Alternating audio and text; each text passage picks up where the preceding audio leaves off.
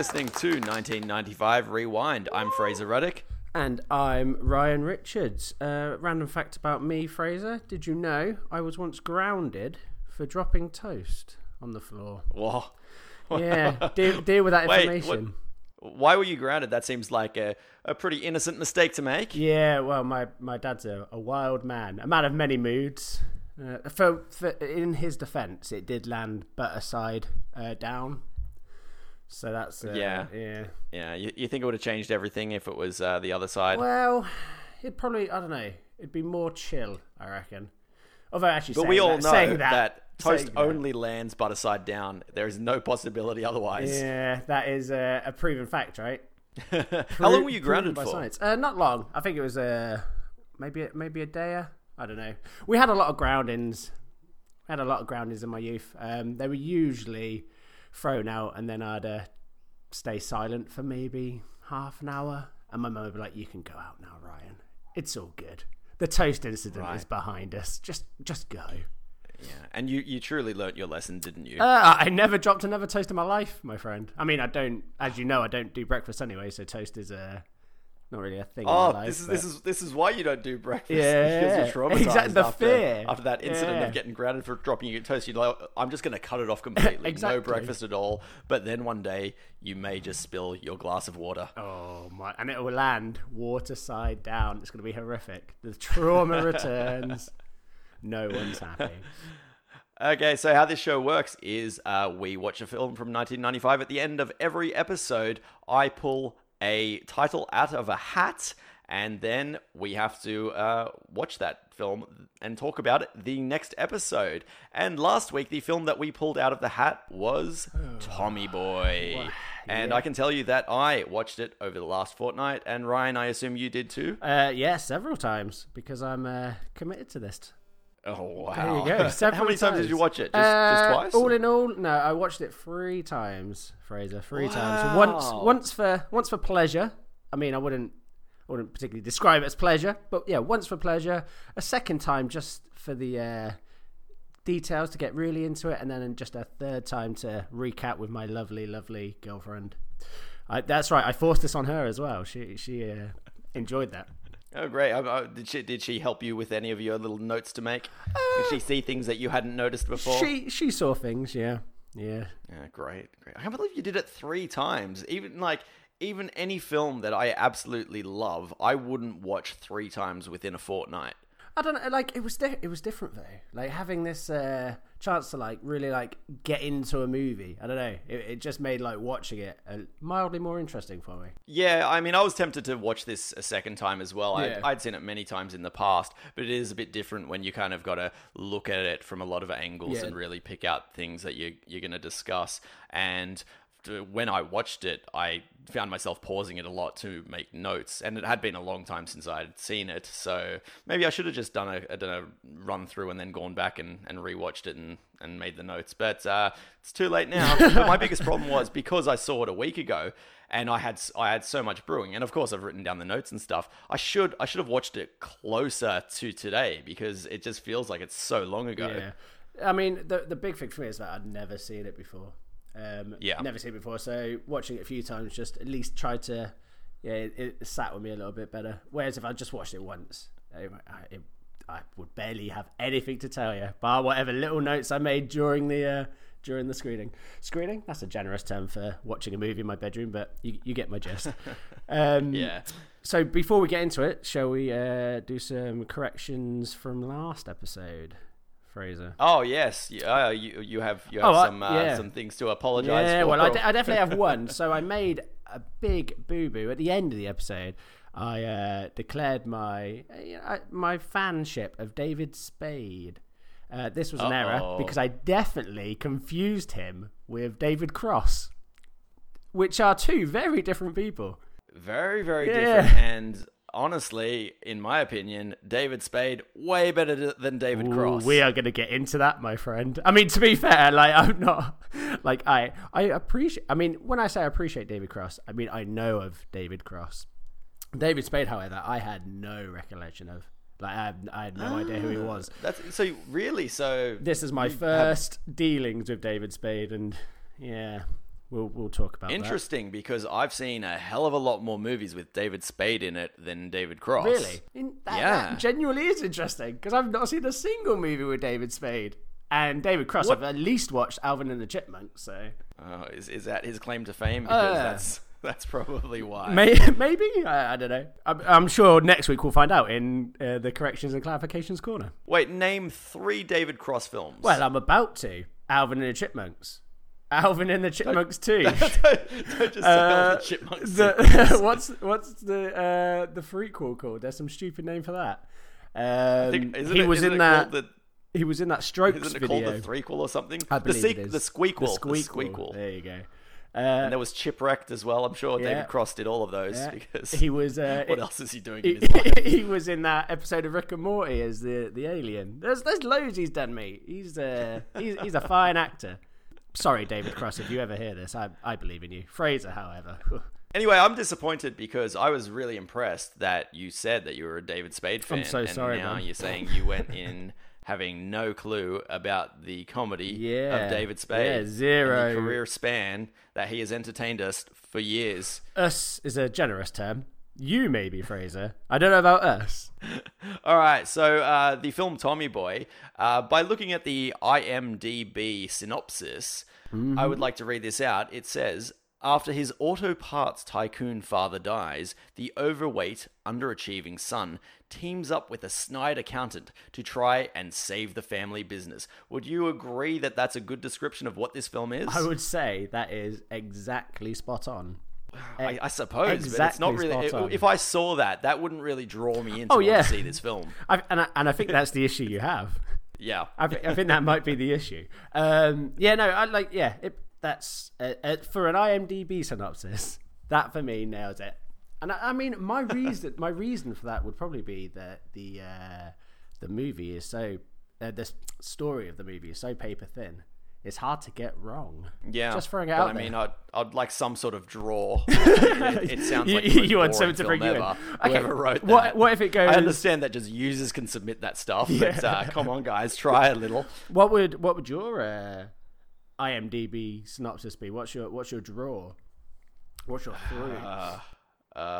A spankin' funny comedy starring David Spade, not David Cross, and Chris Farley. No, I don't actually know. I'm not really good with that about writing log lines, but anyway, I know I'm criticizing, but I can't do it myself, so there's a real problem there. Man, like I don't know. It does a minute. It's just.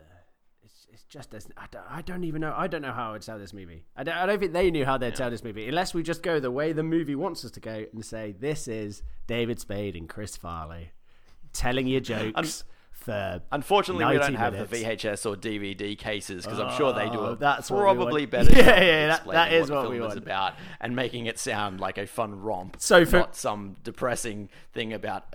So what you're saying is accountants and auto parts sellers. For future reference, we need the VHS for each of these, and we read those back to our viewers so we can really sell the movie to you. I mean, I do. Hopefully, I do have this on VHS, but it's like in some box at my mother's house, like 3 hours away. So it was not something I was going to even remotely try to access. That's fair. And that's 3 hours in the Australian outback as well, which is. It's not the same as 3 hours drive in the UK, right? That is no in the wilderness, fighting off animals. Yeah, no, that's understandable, man. I don't want you to die for this. I like 95 as much as the next guy, but I don't want to wish your death on us, Fraser. Now, my question to you is: did you like this film? Did I like this film? See, this is something I troubled myself with, Fraser. I'm gonna say no. Okay. Ooh, I'm gonna say somebody who watched it 3 times, was it that you're sick of it now? You liked it on the first viewing, that's but what now you just lost that enthusiasm. By that third viewing, I was just done, Fraser. Although interestingly, that is a feeling I had. I definitely my interest in it waned after a few more viewings. Like there are certain aspects in the movie that we'll get into that I enjoy, but overall. Yeah, I don't know. I didn't enjoy my time with old Tommy Boy. I've asked this too early because this is going to be a dull episode now. No, don't you worry. There's still plenty of madness in this movie for us to discuss.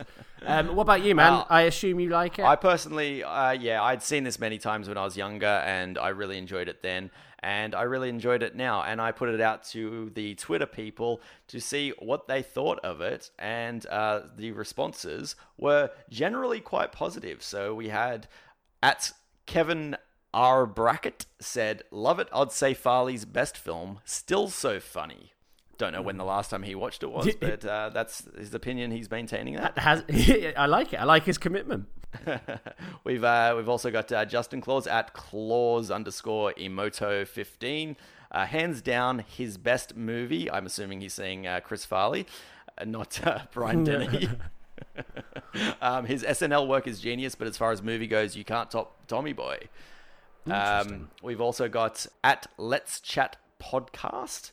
They've said, one of my all-time favorite movies that I've watched 100 times, and it holds up. And one more tweet we got from Trailer Junkies Podcast at T Junkies Podcast. So Tommy Boy overshadows Black Sheep, but there were too many, and they've just put Christmas trees here, so I don't understand what they're on about to remember what the difference is. I don't know if they're saying Christmases. Anyway, so we'll discuss what he's referring to there by Black Sheep later on in the show. Interesting. Did you get my tweet, Fraser, saying how horrible it is? I know you didn't read that one out. No, I don't think you tweeted that. I think you were saving that juiciness for the podcast itself. So just going through the list, the film was directed by Peter Segal or Segal, I'm not sure. Obviously not famous enough for me to remember. Who had previously done Naked Gun 33 1/3, The Final Insult, which I'm sure is probably the worst of the Naked Gun series. Long time since I've seen them, I haven't really felt compelled to revisit those films. Having a partner who used to love the Naked Guns, I can say I have, and I am less than keen. It's comedy, Fraser. I told you this would happen. Okay, this is all your fault. But did you know before watching Tommy Boy like what the director's previous claim to fame was? I did not. No. No. Well, after that, he went on to do Nutty Professor 2: The Clumps, which, that was not great as either. But he also did some Adam Sandler films such as Anger Management, 50 First Dates, and then went on to do Get Smart, which I didn't like so much, but I did like the Adam Sandler film. Yeah, he had quite a thing with Adam Sandler by the looks. He did Longest Yard as well, I believe. Longest Yard, yes. With old Sandler, but yeah, his post Tommy Boy career, shall we say, is a strange one. And then the Nutty Professor 2 stands out as the particular low light for me. I don't know if you've ever seen it, but it is. I saw it once, and it was not a pleasurable experience. I really enjoyed the first film, but that sequel just shouldn't have happened, and I wish they would just wipe it from the earth. From existence. But having said that, I've enjoyed this film, and I enjoyed the Adam Sandler films. And he's stuck with comedy as well, so you can definitely say he's a comedy director. I can definitely confirm he is a comedy, putting that word in brackets, director. I'll put director in brackets as well, actually. Actually, no, do you know what? That's really harsh. I'm sorry, Peter. I'm sure you had a lovely time making this movie. I take it back. And then so the cast. So we got Chris Farley, of course, who previous to this, known for Saturday Night Live. Saturday Night Live is always something that's mentioned with all those people, such as Chris Farley, David Spade, Adam Sandler, etc., etc. But it was never something that was widely available here in Australia. Was it widely available in the UK? No. See, that's the thing, especially from this era. I think now, with obviously the internet, YouTube, and all that jazz, it's a lot easier for people to kind of access the whole Saturday Night Live thing. But at the time I had no idea that Saturday Night Live was even a thing. Look, I knew what it was, but it wasn't something that I could see. And even when you had spin-offs from that, such as Wayne's World or It's Pat, those films I just kind of had no context of what they were from, but that Sure. didn't really matter. They held their own Yeah, as yeah, films. yeah. So Chris Farley, before this, he did that, and it was mostly smaller roles in comedy films such as the Wayne's World films, Airheads, and around the same time he had a little role in Billy Madison, which is also a 1995 film, as the bus driver. Oh, so hopefully we get more Chris Farley. Is that what you're saying? There's potential. We do for get more Chris Farley in 1995, See, just that- a little bit, but that- he will get another mention. That Fraser, I will not be too bad about. Too disappointed. I liked Chris Farley. I'm sure we'll get. So into you it, okay? Here's an interesting question. Do you know Chris Farley outside of this? Did you know of his work? No, not at all. The only thing I knew about Chris Farley going into this was that he was the original Shrek. He was going to be the voice actor for Shrek before his untimely death. That's the only information I had about the guy. I didn't know that. That's interesting. Oh, there you go. There's a little bit of a little fact for you, a little sneak into any sort of trivia we might drop. But yeah, no, that's the only way I knew about Chris Farley was that he was original. So you've walked into this just being like, okay, so funny fat guy, let's go. Yeah, basically. But no, like it's interesting because he definitely for me was one of the highlights of the movie, man. What I did enjoy about the movie, I think, stems from him. Yeah. Personally. Yeah, I was a huge Chris Farley fan, probably because of this film and everything he did after this. I really loved him, and only recently have I found all his interviews on David Letterman and stuff, and they're freaking hilarious. So it's great because he passed away quite a long time ago now, but it's great to be able to see these things and have never seen them before. So Chris Farley is kind of living on for me, which is great. So after that, he went on to do Black Sheep, Beverly Hills Ninja, I think a couple of others, and then died. Yeah. We also have... of course, we also have David Spade in this film, who is known for being David Spade and everything he's done. Yeah. Although, hang on, you said that you had no clue who he is. When you say no, he's just the guy who's not David Cross. Yes, he's definitely not David Cross. How did you not know him from like Just Shoot Me, the TV sitcom Just Shoot Me? I have no idea what that is, Fraser. But I will put it on the list in front of me as my next thing to rewatch.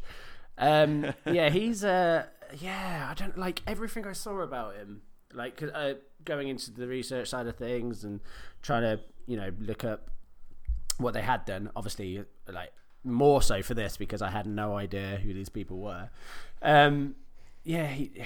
don't know. There's something about him, man, that I really don't enjoy. I don't know what it is, but yeah, there was something about the performance in this, and then just seeing him in interviews as well. I'm sorry, David Spade. You're no David Cross to me. I'm really sorry. Wait, so you do not like David Spade at all? Well, the performance was a bit. My opinion of him in this film, this was David Spade at his best. Really? Yeah. Look, my overall opinion of David Spade, I don't know. There's been enough things that he's done that I've really enjoyed. So, and especially this film. Yeah. So that's an added bonus for this film. I don't know if I'd go ahead and say a David Spade fan, but he's definitely, if I see his name on something, I'm not going to go running away from it. Look, Fraser, it's okay to admit you have the David Spade membership card in your pocket. It's fine. No one will judge you. No one will judge you for that. I assume monthly subscription to the David Spade fan club. Why not? Yeah, no, he's a strange one. The fact that it has Rob Lowe in the movie, though, Fraser, is particularly enjoyable because I had no idea. Because obviously he goes uncredited for some weird reason. When I looked up that why he's uncredited, it said because he was working on The Stand at the time. He was contracted to The Stand. So I'm not sure what the rules are in the US about getting credit, but he's got a huge role in this film. Yeah. So to be uncredited is very odd. It's really, really odd, and I just couldn't figure it out. I tried to look into it, and I don't know. It's just some weird contractual dispute, and it blows my mind. But like Rob Lowe, probably your what? Yeah. Third. I mean, they originally pitched the movie, right, as a Rob Lowe, Chris Farley being brothers. So clearly, like, he's important to this movie. And you don't have him credited on like, it's insane to me. I don't know. I feel like that's the kind of thing you're not going to see happening much these days, right? Like, I don't know, it's mad to me. It's mad that you it is. Don't have Rob Lowe credited on your movie. But yeah, no, he's always enjoyable to look at. Mostly, he's a goddamn attractive guy, isn't he? I don't know about you, Fraser, but as okay, as other males on this on this planet go, so he is a bloody attractive one. But yeah, no, Brian Dennehy's also in this film. Brian, it's okay, Fraser, mate. I'm just getting out my love for Rob Lowe. Okay, I need a place to air this. You knew this coming in, all right? Brian Dennehy is also in this film, and again, interestingly, he's one of the standouts for me. I really, really enjoy Brian Dennehy, having never seen anything with Brian Dennehy in outside of that one segment in the South Park song "What Would Brian Boitano Do?" That's it. That's the only information I have of Brian Dennehy. He was parodied in South Park. Wait, so this was your first Brian Dennehy experience? First Brian Dennehy experience. Yeah, and you've enjoyed it. I've thoroughly enjoyed it. I thought he was he paired really well with Farley. I think he the son dad dynamic was definitely there. Yeah, it might just be just be my awkward relationship with my own father that it hits on, but I don't know. Maybe I'm just biased towards a loving father son tale. Well, he had a fairly small role in this film, but it was definitely a very significant one. Oh, definitely. So to me, it feels like he's in it the whole way through, but he's not, because he passes away super early in the film. Yeah, it's a good performance from him. Like I say, that him and Farley clearly had like a connection, or there was something about their relationship. And like you say, it is a small role, but it's key to the whole story, really, isn't it? Like it's what it's all about, really. Him trying to kind of live up to his dad's legacy, and also he becomes the wind at the end, so that's impressive, right? He literally becomes nature. So I don't think so. I think it was just wind. No. I'm telling you, he literally becomes nature, which is impressive in itself. So that's what this film was all that was the true journey, that he dies, but it's sure, yeah, no, this it's almost some sort of like Star Wars going into the Force thing. Exactly. Don't worry about the auto parts. Yeah, that's just a blindside you, mate. The actual point of this movie is to return to nature, become one with nature, and then casually blow some sails. So upon turning on this film, hitting the old play button, what was your first thought about when it started? Because when it started, it was a little different than what I had remembered. Yeah. And because it kind of starts off almost like a Disney film where you're seeing like the younger Chris Farley, the younger Tommy, and it's like, okay, this is a bit, but then the moment I think he hits a fence or something and says son of a, and then kind of the theme of the film. But then you're getting into some slapstick comedy quite fast as well. I mean, there was a funny moment in it. It was so stupid where he just like runs through a hedge, but it's got a fence on the other side, and he bumps his head. Kind of a stupid moment, but I couldn't help but laugh. Yeah.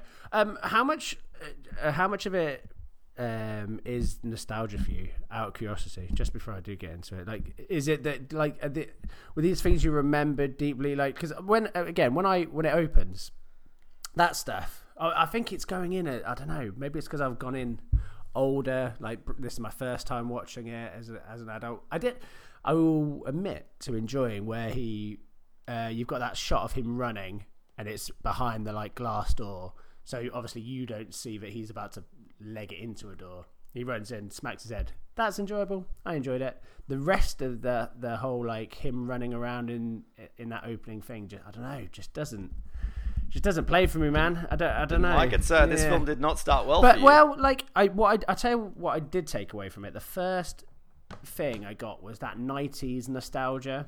Like there's something about the way it's shot. I don't know what what the kind of what the look is. There's something about it that is so reminiscent of every 90s movie, It's just got this 90s sheen about it, and that a big part of that is the score as well. It's got that real kind of like it. For some reason, all I kept thinking was Home Alone. Like it's got that real kind of like. Yeah, I didn't like the music in this film, not? the score, because it was exactly that. It was that cheesy kind of horns and comedy, like do do do do do. Yeah. I don't like that, and quality comedy films, they don't put that kind of crap in anymore. And I think that could have easily really ruined it for me. No, like I just had this like flashback. I mean, that's pretty much what all of this is about, right? Is going back watching those 90s movies, and like that really struck me as like a real night. And there's just a sheen to the movie as well. But I don't know, something about it is so particularly 90s. But yeah, that opening bit, I enjoyed it. You get those you get everything you need to know about this character, right? Like just bumbling around.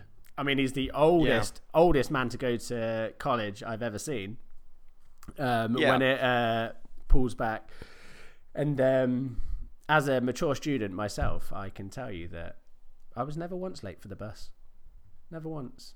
Okay, so it's very responsible of you. Yeah, I'm disappointed in you, Chris Farley. Do better. Commit to your course. Do you know what I mean? Don't go spend all this time at uni just to pull a D. Jeez. Well, but that's one thing that I did like, in that it did have him graduating from college. Yeah. And so he's not a complete idiot. Yeah. So I know he's bumbling around, but it actually gives him kind of that, he's not you're not questioning whether he's like special needs or anything like that. Sure, it was like which does come up often. It was a D+, not a D-. So he's not a complete buffoon. Yeah. The question of whether he does have special needs does come up often in this movie, though. It does. But yeah, you're right. The D+ thing, I never actually thought about that. It does actually point out that he's not completely terrible. He does actually kind of get through, I guess. No, it's a weird. I mean, it works as an introduction for the character, right? Like you get the information you need. But yeah, I think this film kind of really sits on the line of that. It could really cross it, and just the comedy could just be way too dumb, but then it kind of brings it back. So it's got enough in there that's quite clever for you to not completely just brush off the film as just stupid. Yeah, it's a tricky one, man, especially because having looked into it as well and finding out that really the movie is just a vehicle for Spade and Farley to do jokes, and then it seems like the story's almost, it's just secondary to them doing their jokes. So I think anything that requires that story beat kind of goes by the wayside for me. Like, why do you say that? Why do you say it's all about them just being able to do their jokes? Well, do you not think it has that vibe of just kind of going from a kind of a setup or like a comedy situation just to another comedy situation to another comedy situation without a real story outside of they're going to sell their auto parts. Like, I mean, and then it's the wild kind of story beats as well. So like you'll randomly be in one place, then you're randomly outside of the dinosaur cafeteria on your car, then you're randomly having it destroyed by a deer. I don't know. Just for me, it didn't. I don't know. It didn't play as there was this kind of overarching story. No, I can agree, and yeah, I must say it is pretty weak on the plot. I don't even recall why he has to go on the road to sell the parts. That's got to do with his dad dying. I can't even recall what that's about. And it's the character turns as well. So like characters will just turn on a dime. Like something will happen, and then they'll be like, "Oh yeah, no, now everything's good. Let's get to the next scene to do the next joke." Like that. That's how it kind of ran for me. Like it didn't seem natural. Like characters weren't naturally coming to these decisions. It was just like, "Oh yeah, I like you now." let's move. Well, on I to gotta the say, like when Tommy ripped off Richard's car door, and then there's that moment of like, What'd you but do? then it cuts to the next scene, and David Spade is like, fine. Yeah. Whereas, like, Completely he was calm. so precious about that car, he Yeah. would be fuming. He probably wouldn't have even kept Tommy in the car. He would have kicked him out. So yeah, you've had that funny moment, but then it's like it almost didn't happen. Yeah, like there's no Sure. door on the car now, but as far as the tone of how the characters are, it doesn't really connect up. It doesn't bother me that much, but it was noticeable. Yeah, there's just a lot of weird. It's a really weird movie, man. Like again, because I see it as that kind of like playing from joke to joke. I then, in my mind, I'm thinking like, okay, so it's dependent on the strength of the jokes or the strength of like each little segment. And I don't know. There's a lot that didn't particularly work for me. I mean, there are some good ones though. To be fair, like probably my highlight of the movie is the deer scene in particular. That's very interesting enjoyable. because that's actually one of my least favorite scenes. Fraser, this podcast is going to go magically if we can consistently deliver the exact opposite taste. I am excited to see how the rest of this goes. I am so surprised that dumb scene you think is comedy gold. That's the kind of stuff I can get behind. And the other scene as well is where he's that first sale and he's got the stupid toy cars on the table, and he's describing the story of the car coming in and crap breaking down, the ambulance turning up. That again plays for me, man. I think what it is something that goes on for an unnecessary length of time. For some reason tickles me. You know, when something just goes over the limit and it's just carrying on and there's no reason for this to be carrying on. Something about that. Again, I don't know. Didn't like that much either. That was definitely a point where I was kind of like, oh, you're just taking this a bit too far. Yeah. So what bits stand out to you as the kind of the funniest moments in the movie? I'm looking at my notes and I don't know, have I even written anything as funny moments? I liked the part at the beginning, and I know you didn't like the whole running sequence when he was trying to open the door and struggling on it, and he thought it was locked, and then he just sat down distraught, and then a lady just walks up and just opens the door. I thought that was a great moment. Yep. I would agree. That was enjoyable as moments go. Yeah. It was definitely enjoyable. Is there any particular moments that you didn't find funny, where they're clearly going for funny? The deer. Is that your... Why did they put the deer in the back of the car? If you hit a deer, you drag it to the side of the road and you leave it and let it rot. Where were they taking the deer? I assume a vet. I don't know. It's never... But it was dead. What the vet's going to look at it and be like, bury it, you idiots. I mean, in a world where people can come back as the wind, okay, that deer has a chance. Fraser, don't do this, okay? It's, again, though... A bit of story. There is no reason as to why they've taken the deer. There's no comment about it, other than we now have a deer in the back of our car. But yeah, that deer had weird strength as well, right? Like it was like when the clear... Considering it had been hit by a car, exactly. it was doing pretty well for itself. When the clearly like animatronic deer leg smashes through the window, like a normal human arm, it was a confusing one. Oh, I do have a note of a part that I really liked. It's quite near the beginning at the dad's wedding where David Spade's character is walking around with a video camera, and a guy on it says it starts talking about the bride and says, "Boy, would I like to get me some of that." And then David Spade is like, "Oh my lord!" And he's like, "Give me that tape! Give me that tape!" And then he runs off. I thought that was great. Yeah. What do you know what the age rating was for this movie? Because I had a fun time trying to marry. Because for some reason I think it was like PG in America. I don't know what it is about the PG in America, but I feel like it's not the same as PG in the UK. Because there were some different. jokes that just... I think it was rated M here, so M is recommended 15 plus. So you can be an 8-year-old and rent it, but it's recommended that you don't. Yeah, I think I think it was either a PG and then it got up to a 12 when they finally had that, or a 12A. I'm unsure, but yeah, there were definitely some jokes on that just played on the edge, which is always enjoyable. I think for kind of like kids comedy is like having stuff for the adults. You know what I mean? Yeah, well, there was a great moment in one of the meetings where an older lady in there just starts saying like, "That's when the whores come in." Yep.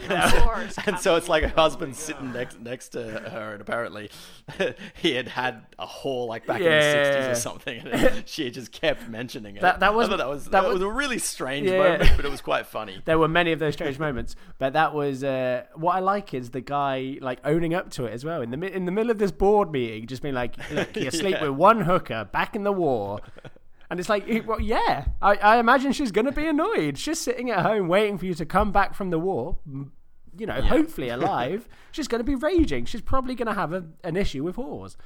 I can tell you everything in this film that I thought was not funny. Ooh. Everything with Rob Lowe. Oh, really? Everything. Yeah. I didn't notice I had this note down here because it was everything that he did, and it was all about that he was the bad guy, him and his wife that was pretending to be his mother. Which, by the way, can we talk about that shocking twist? Because I genuinely stopped and just aghast. Like, okay, as soon as they start making out, I'm like, what?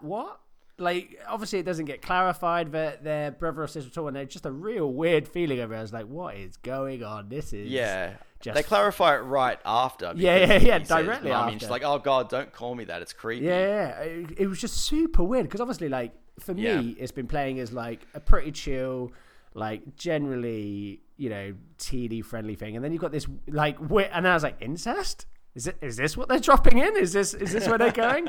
And then it's like, oh no, I see. Nothing funnier than a bit of incest. Yeah, just like this is just if they just carry with that as the thing. There's not enough incest in movies these days. This is what we're bringing in. That was super weird. Sorry. Rob Lowe. He. Everything that they had, because he was the bad guy, but all these things kept happening to him, like when he's doing a piss on a and he gets electrocuted. Mm-hmm. What a dumb fucking joke! And I know it's just like you want to see the bad guy getting screwed over the whole time, but there was just these really bad jokes with him, and even at the end where he gets flung off the car and he lands on that chair and that big weight lands on his nuts. There is nothing worse than a joke about somebody getting hit in the nuts. You are fully correct. He really wasn't funny. Like, he's just it's a really weird character. It's a really weird, because again, like, having seen like the behind the scenes things, it was originally posited as a Chris Farley, Rob Lowe movie where they're being brothers, and it's like, is this what you had planned the whole time? Like, the entire shtick of just him being hit or hurt doesn't. Yeah, I've got a list of what happened here. So he gets attacked by a dog. Yep. His shirt gets sucked up the air vent thingy, and he gets flung from the hood of the car with the sandbag falling on his nuts and getting electrocuted. None of them were good. And those characters, him and his mother/wife. Mother/lover is what you go for there, Fraser.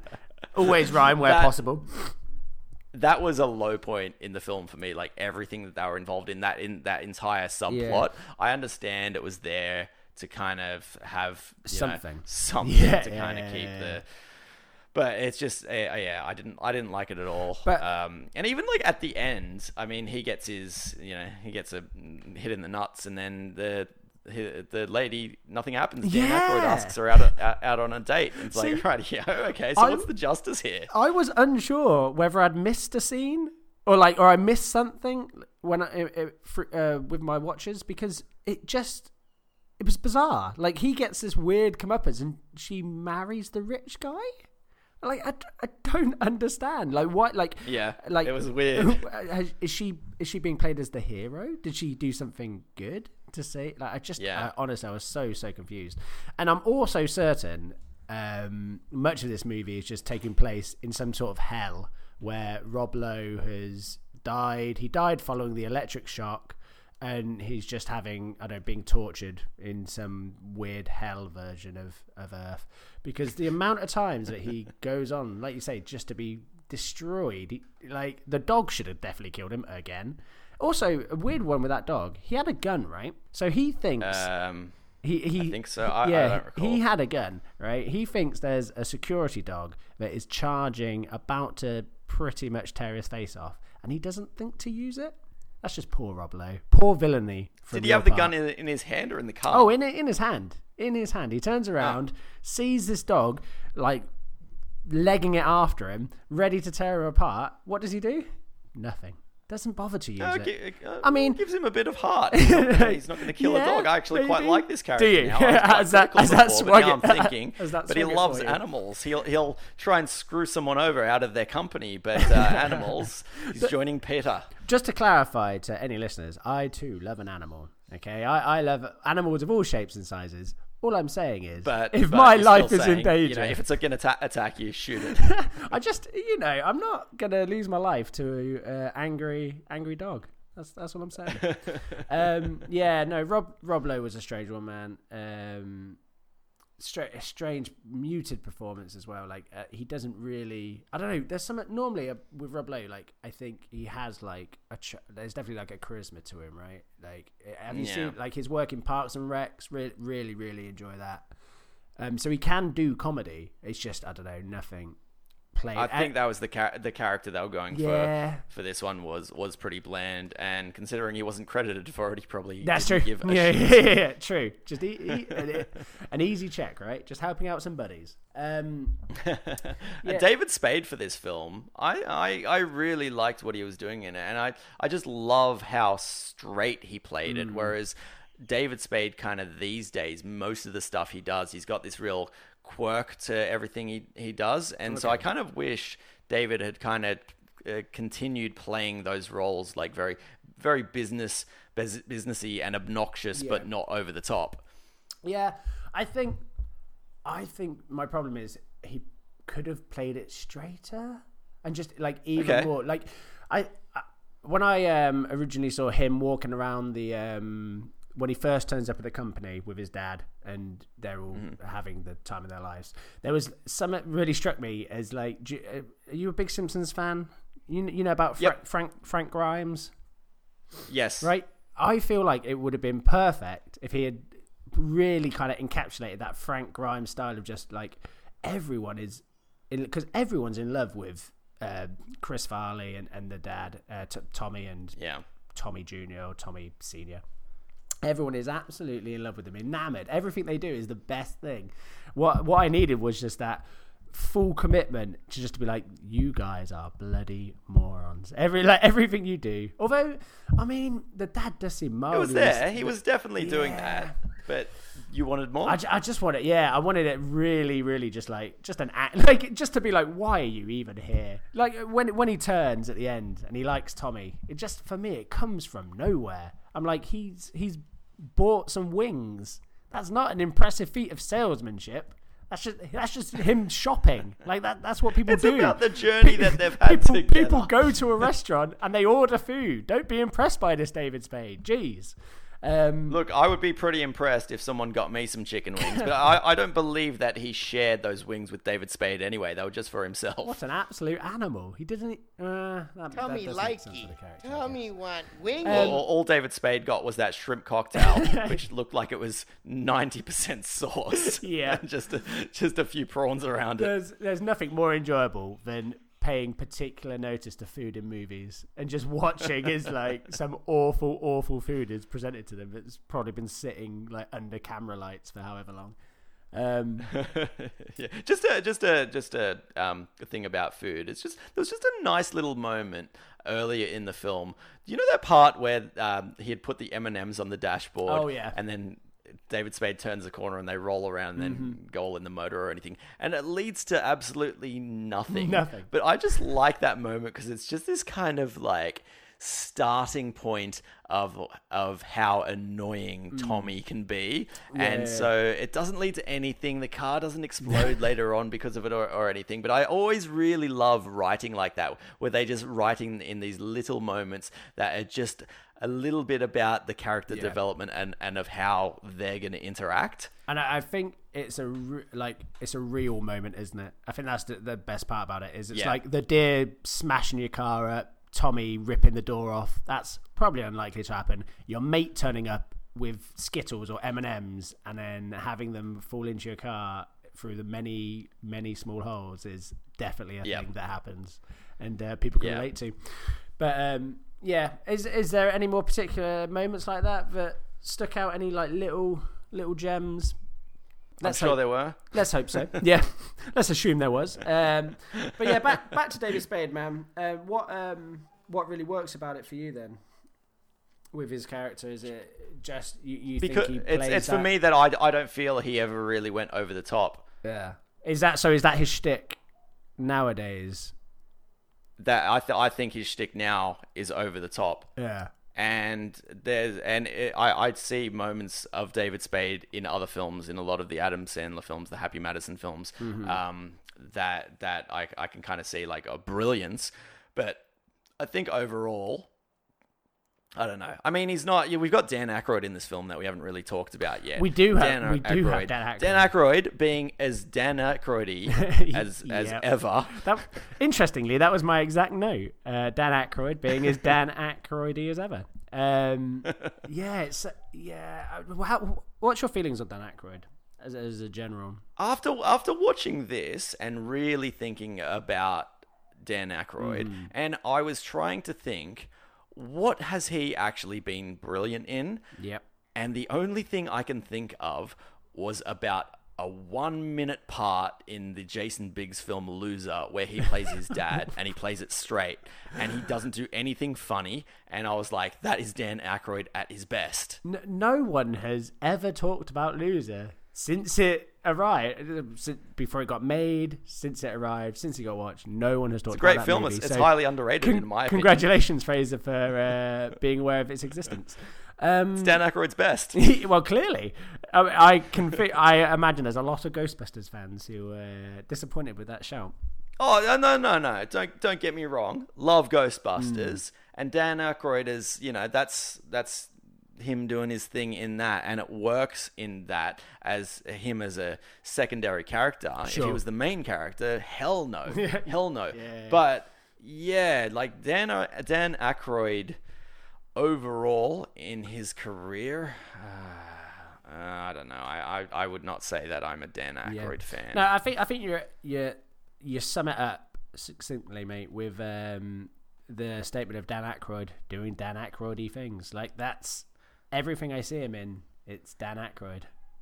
And I always see him in films like this, where he's playing this like kind of big like big businessy guy, or he'll be like a politician or something. Yeah. And I wonder why. He would play it much better as like a sniveling little character, almost like David Spade's character. Oh, he did the film Celtic Pride. He was great in that because he was a sniveling little character. He was fantastic in that film. Okay. I'm gonna have to. I think it's a 1996 film. So again, sucked into us. How unfortunate. In my free time, I'll have to check it out, Fraser. Yeah, go ahead. Just don't talk to me about it. No, but yeah, that is actually Dan Aykroyd, and I can say I really did enjoy him in that film. And yes, he goes over the top, but he's not playing a confident character, and I just don't feel he fits as these confident characters like in this. I just feel it's strange. I'm not saying it doesn't work; it works, but I feel he could just be used in a totally different way. I'm thinking if David Spade wasn't in this film and he had the David Spade role, might work, maybe. I don't know. He might have been a little old by this point to do that role, but I don't know. I just think that's kind of the character that would actually work a little better for him. Okay. Yeah, again, I think I think it links back to the story, man. And like all these kind of like extra characters, so like the Dan Aykroyd character, the Rob Lowe, so much of that is reliant on the story, and I think the story is so paper thin that it barely acknowledges them. So they just have their thing that they do, and the things they do are pretty standard and not that great. When it's not the bit between Spade and Farley, I don't know, the characters kind of fall by the wayside, and I think no matter what the actors do, this film is David Spade and Chris Farley, and that's it. Everything else, I'm not really that interested in.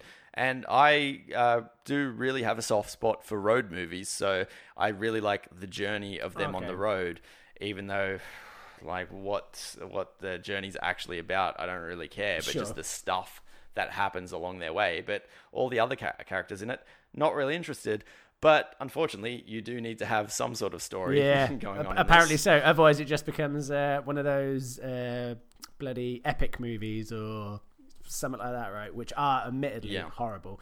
And I think that's the one thing that I do credit it with.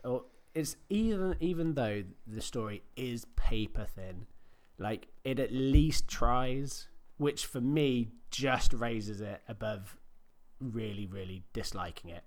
Like if you'd given me like an epic movie or something where it's just sketch after sketch after sketch with just nothing but like, I don't know, some pop culture reference or whatever, I would have tuned out and it would be the worst possible start.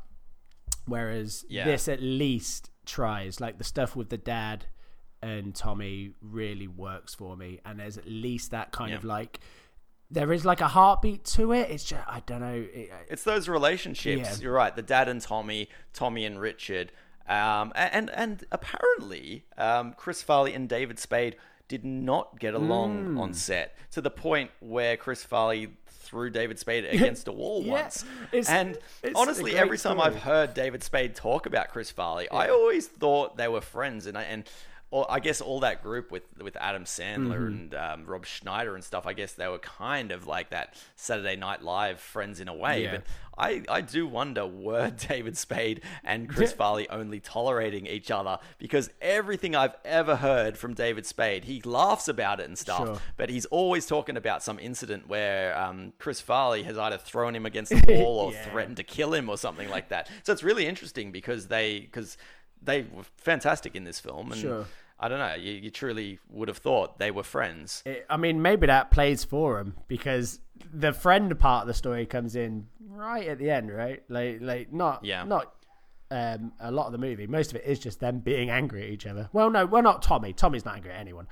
I think he's incapable of it. But apart from those kids who he really loses at, which is probably an enjoyable scene actually, and really going back to the Shrek thing, that was the most like, I could see it. I could see him as the Shrek character delivering those lines where it's like quite chill and calm, doesn't really, floating through life, and then he just loses it. It's enjoyable. But the Chris Farley David Spade thing is strange to me. As I was reading up about it, and like apparently it was all to do with like Rob Lowe or something. Farley was jealous, so ended up having an argument. Spade throws his Diet Coke, I might add, over Farley, and then Farley throws him into a wall, which I feel is a dramatic kind of justified. I mean, don't get me wrong, like if someone threw their Diet Coke at me, I'd be annoyed, definitely.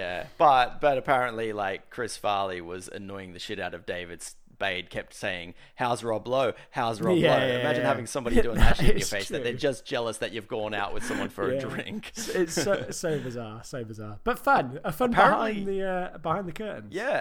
Apparently, Chris Farley either wanted David Spade, which is interesting because he wanted David Spade in this film, David Spade or Adam Sandler. Yeah. Adam Sandler would have not worked in that role. Not at all. Do you not think? Are you an Adam Sandler fan? I'm an Adam Sandler fan, even though I have not been overly impressed with his Netflix films. Okay, so I still hold a spot in my heart for Adam Sandler. Is it 90s Adam Sandler?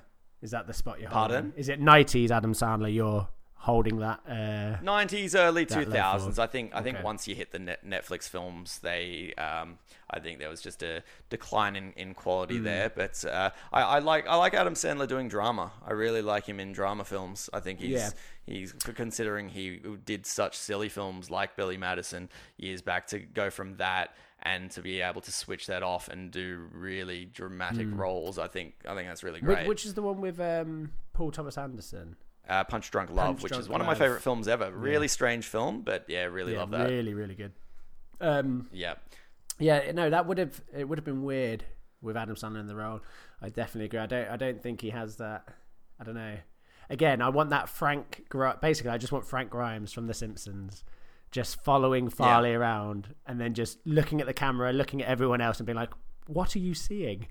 What like why is everyone applauding him? I don't understand." I feel at a stretch you could possibly have Rob Schneider taking on the David Spade role. You wouldn't want to, but you could. You definitely wouldn't want to. Nobody wants Rob Schneider. That's a given. Come on. Oh, you wait till we get to Judge Dredd. I've got some things to say about Rob Schneider. Oh my god. Reading here as well. So apparently, this I didn't know, is that it was on Roger Ebert's most hated list. Old Rog. Yes, I read that and I forgot about that. So I don't agree with a lot of stuff that Roger Ebert said in his time.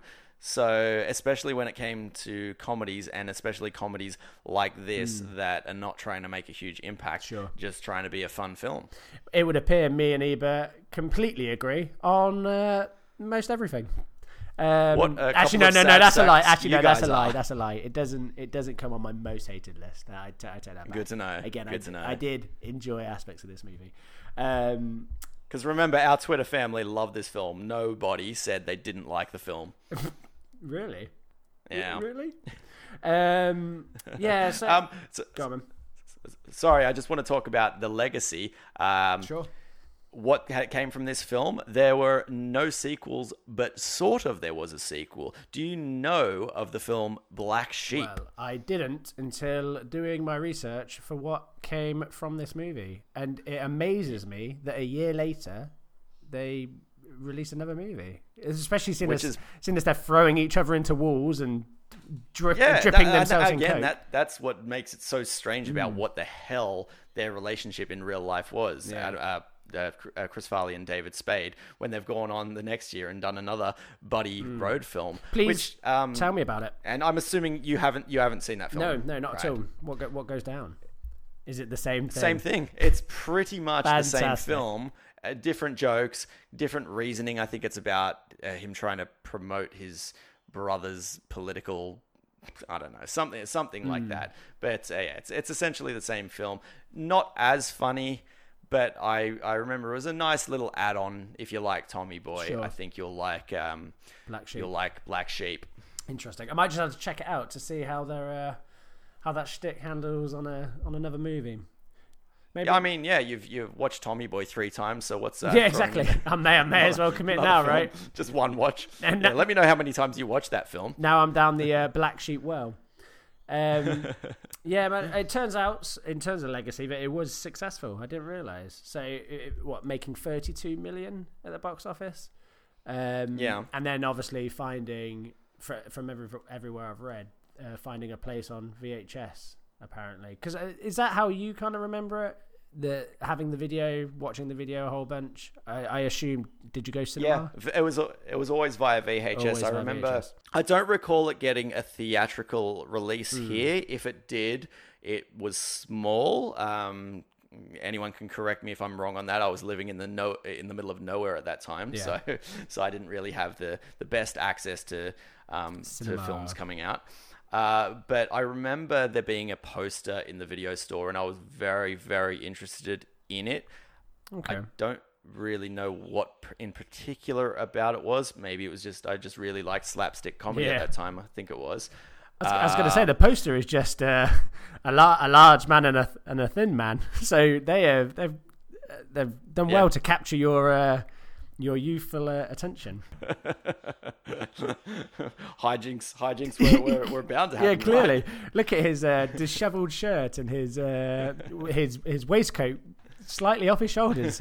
Comedy, guys. Comedy is going to happen in this movie. See, but back then, when it was only VHS, you could buy a very, very small selection of VHS, but they were different than the ones that were released in the video stores, because the ones that were released in the video stores cost around $130. They were in a bigger box. They were better quality. But then they would have a retail release, which you could get around $30, which were a smaller, more dodgily printed case. And they just didn't look quite as good, but there was such a small portion of films that were released for home viewing, so you either had to buy an X rental or nothing at all. And so I went to like so much trouble to find one of these big, like, expensive ones, because I guess I love that film. I was a bit of a collector back then as well. I just wanted to keep things. I didn't want to have to keep renting them, because this film never came out for retail release.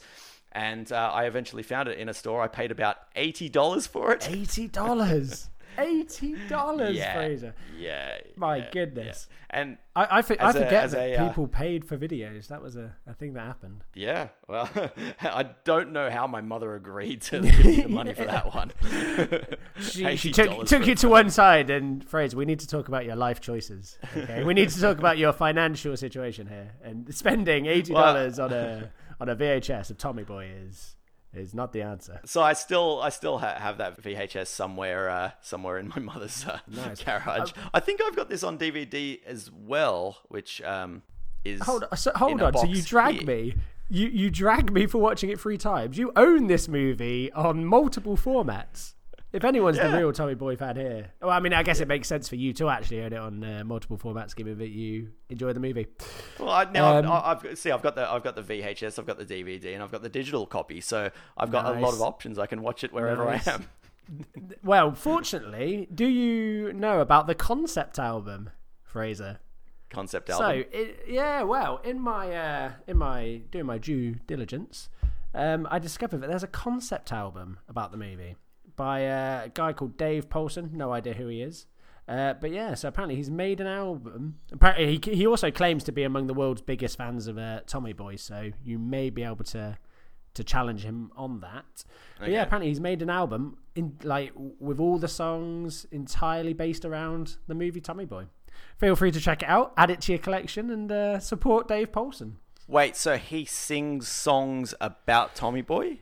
I believe so. I believe all the songs are inspired or based around the movie Tommy Boy. The album's called Sandusky, Ohio. Okay. Get on it. Get on it. I don't know if this is a... No. I'm glad people have hobbies, but I don't think I'm ever going to bother with that one. Okay. You own the movie on VHS, DVD, and the digital copy. A true fan owns the Sandusky, Ohio concept album. I'm pretty sure I don't even own the soundtrack for this one. Not that there was anything notable in the soundtrack. If you wanted that, are you telling me? Yeah. Are you telling me you don't want hours of just horns? You don't want hours of horns just filling. Hang on, there was the Dexys Midnight Runners. Come on, Eileen in the film. That made its way to the soundtrack, which it is possibly worth buying it for. Like, I have had a soft spot for that song ever since this film, but in a funny way. It's a fantastic song. I also like the addition of REM as well, just to really 90s up the vibe.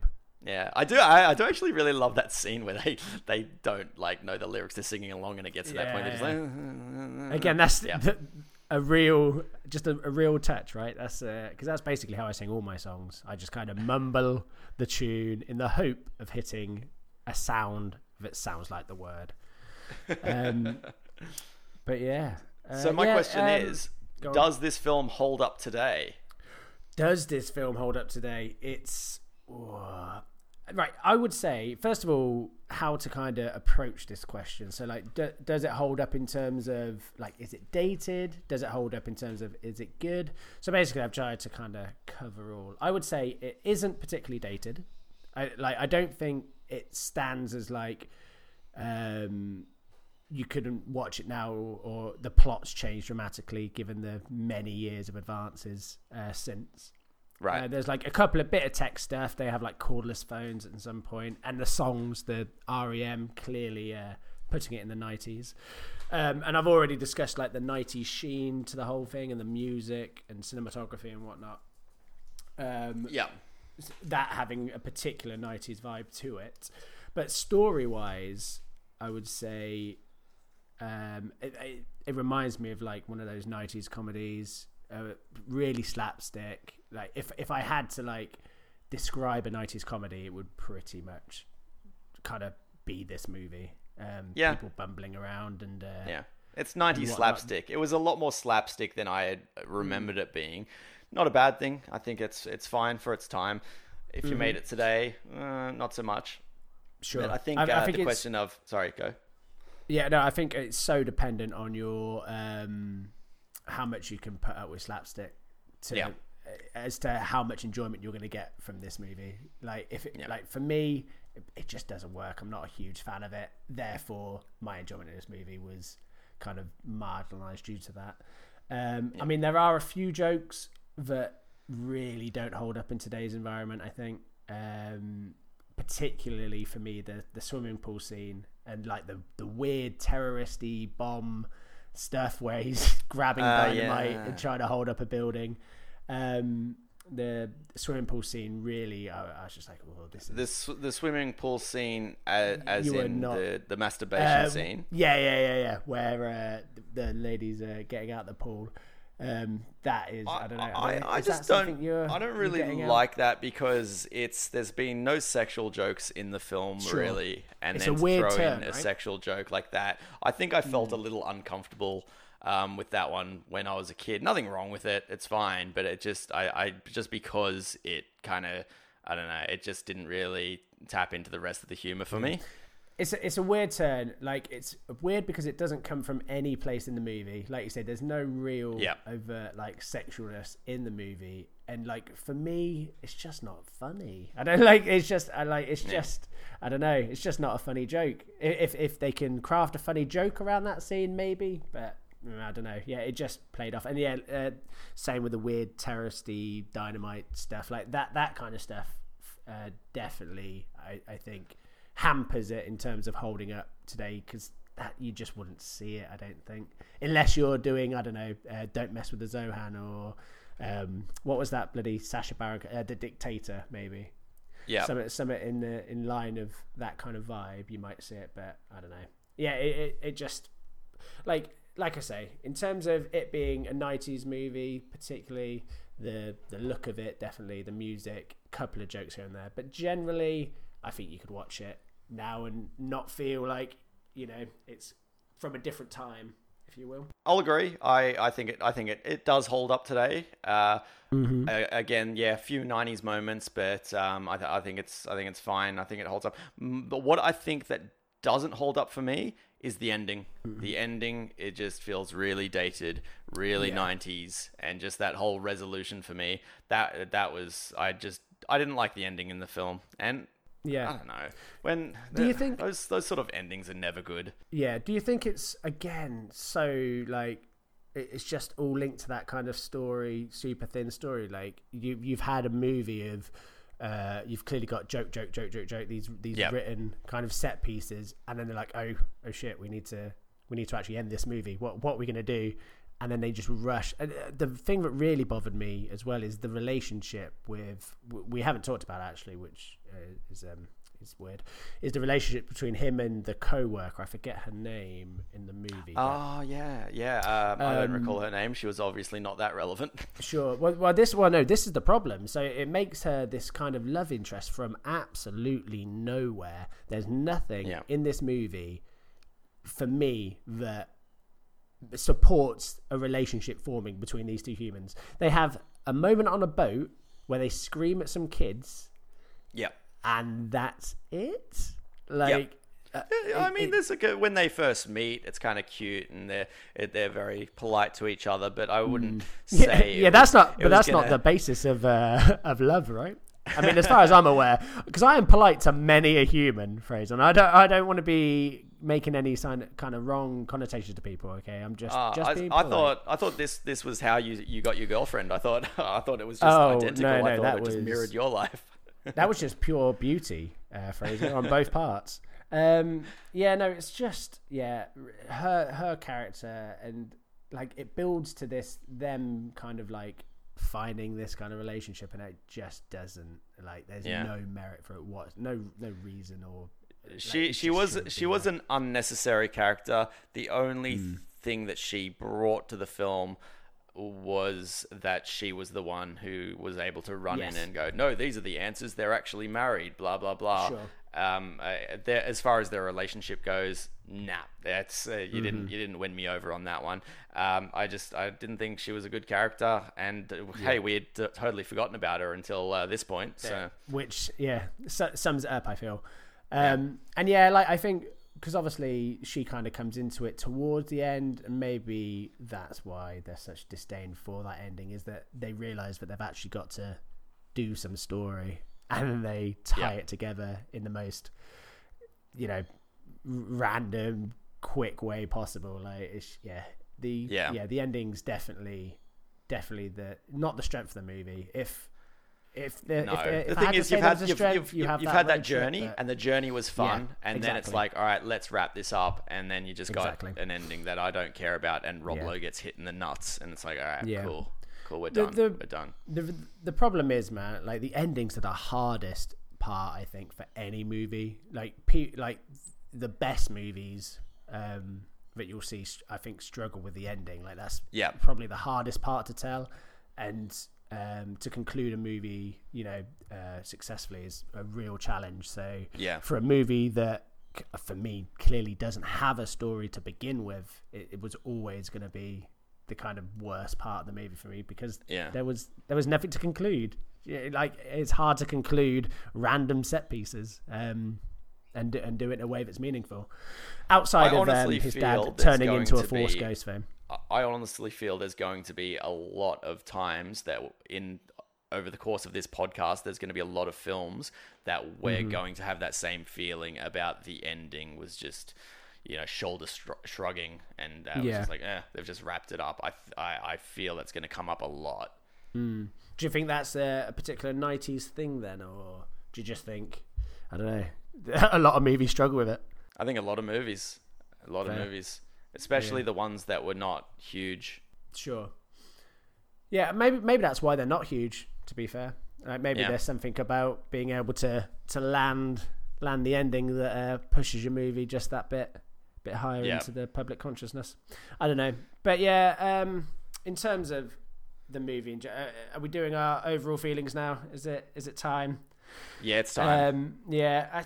Like I said, I think as I said in the beginning, man, like, it's not without its strengths. I think Chris Farley comes off really, really well in this movie. I genuinely enjoyed watching him, and there's something about him. Like, I can't put my finger on what it specifically is, but I enjoy his presence. And it's really, like, genuinely sad that he obviously passed away quite young, because it would have been interesting to see his trajectory. It would have been really interesting to see how he would have done with Shrek, because obviously with that being such a success it is, or it's considered, it would have been interesting to see where that kind of took his career. I hear about a lot of films that they had wanted him in, such as The Cable Guy, and Jim Carrey did a great job, but it would have been really interesting to see Chris Farley do that film. Him in that role. Yeah, he's so he came off for me genuinely as one of the high points. But outside of that, I didn't enjoy the slapstick nature of it. Just that, I mean, that might be a personal taste. If you love people bouncing off of windows and stuff, I'm sure you'll get your fill.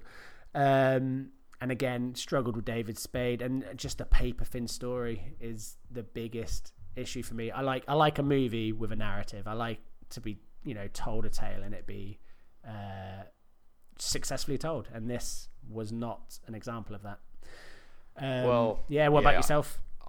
I'm a little more forgiving. I think okay. with comedy, and especially comedy from this time, I'm more forgiving about it, and I just enjoy it, and I enjoy the ride, and I can look at things that I didn't like, such as the ending and the weak storyline. But for me, Chris Farley and David Spade and the journey, I found it funny, I found it engaging, I enjoyed it when I was younger, I enjoy it now. I'm not going to watch it 3 times. but you know, it's not. It is something that I think I'll keep revisiting at points in my life, because it's just something that might be nice to put on when you just want a little laugh. Yeah. Do you think so? Do you think a lot of that is down to that nostalgia factor? Because obviously, I have nothing in terms of nostalgia for this. And that was going to be the interesting perspective that you're coming into this in 2019, and the film was released in 1995. And that is our podcast, isn't it? Right? It definitely is. 2005. the year is 1995, right? What came out in 2005? Maybe we've chosen the wrong year. Maybe with a quality film then. And it's. I think it's for both of us. There are going to be a lot of films that, one of us won't have seen. So definitely. It's that is the question, how things look for somebody walking into it now, and how much nostalgia is part of your overall opinion of it. Your experience, yeah, definitely. And I think everyone, even everyone who commented on Twitter, their biggest thing seemed to be that they grew up with the film, loved it then, love it now. Sure. I want to hear from people who haven't seen this movie, who have then gone to watch it, and whether their opinion was the same kind of take that it just doesn't. Yeah, I'd like to hear that. So if everyone's done that, please reach out to us. Please do, because I'm genuinely intrigued. So are we going to rate this thing? Is that how this is going to go down? Yes, I would like your 5 out of 5-star rating. What would you give it? I struggled with this because it's the first one, and this is setting the bar. I'm going to give it 2 son of us out of 5.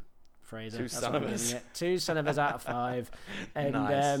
I don't want to, like I say, it wasn't horrific. That it could have. I genuinely thought it was going to be so much worse. I thought it was going to be just the epitome of horrific 90s sketch comedy. But there was just a little bit of through line with him and his dad and that stuff, and it really that just caught me. So I'm gonna give it a 2, and then. When I give some equally as amazing a 2, you can complain to me on Twitter, guys. Well, I mean, even last episode, you did say comedy is not your favorite genre of film. So if I'll see how you go when we pull other comedy films out of the hat, and see if there are ones that do get a higher rating, or if you're just a miserable bastard. It could be that. I could just be really sad. That might be it. What about you, Fraser? I will give it 3 son of us out of 5. Nice. Yeah, I honestly was thinking 3.5 the whole way through up until the end, and then it dropped down half a star for me. Really?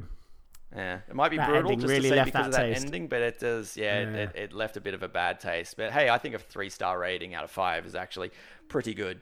Yeah, pretty solid, right? I mean, but like you said, it's hard because this is our first film that we're rating. What do you measure it against?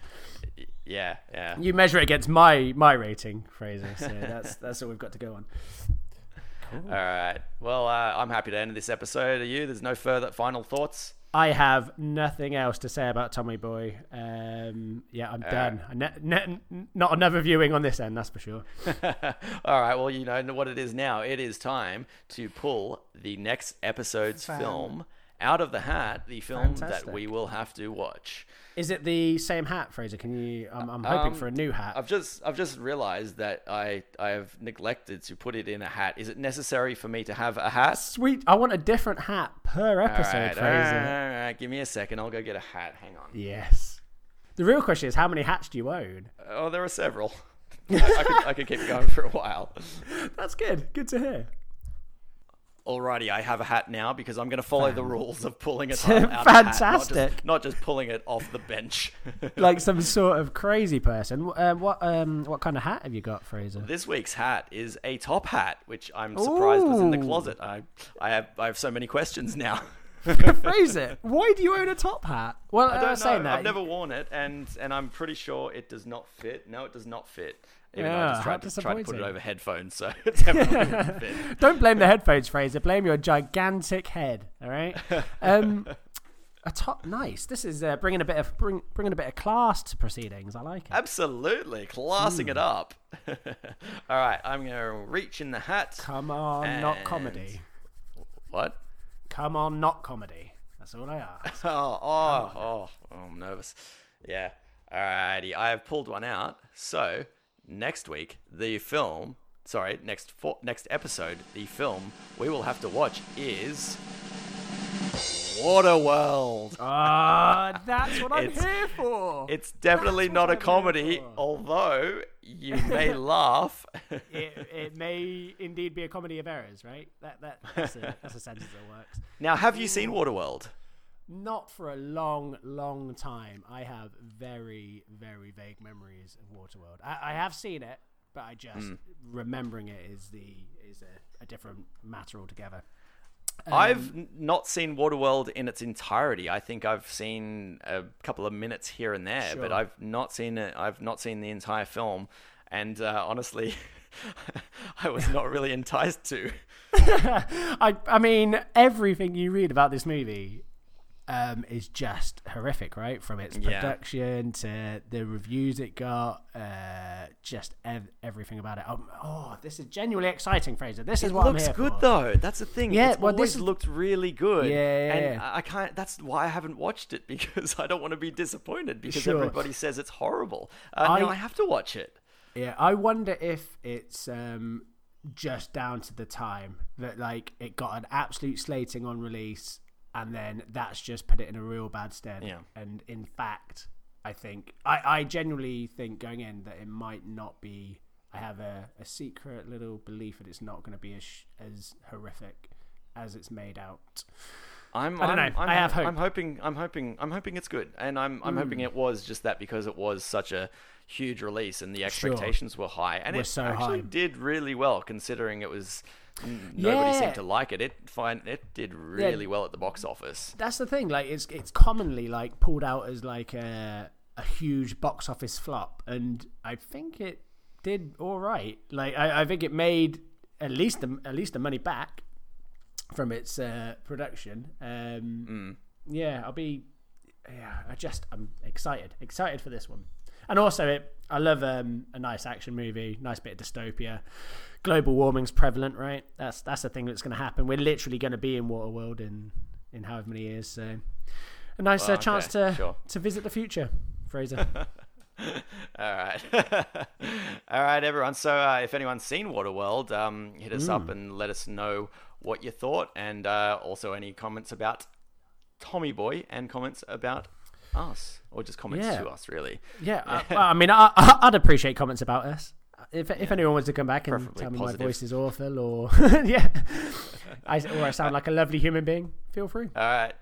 So you can get onto us on our Twitter at 1995rewind. Our Facebook and Instagram is the same deal, and our email is 1995rewind@gmail.com. Don't forget to subscribe and leave us a review on iTunes or whatever platform you do. Notice we've got a lot of reviews from people in the UK. Thanks. I'm pretty sure, were they all you, Ryan? Or pretty much every one of them, I believe, Fraser. There may have been one, but yeah, a solid amount of them are my reviews. Okay. Well, I hope you enjoyed reading them. You're welcome. Yep, loved them. Thank you very much. All right, we'll be back in 2 weeks with an episode about Waterworld. Bye, everyone. Bye.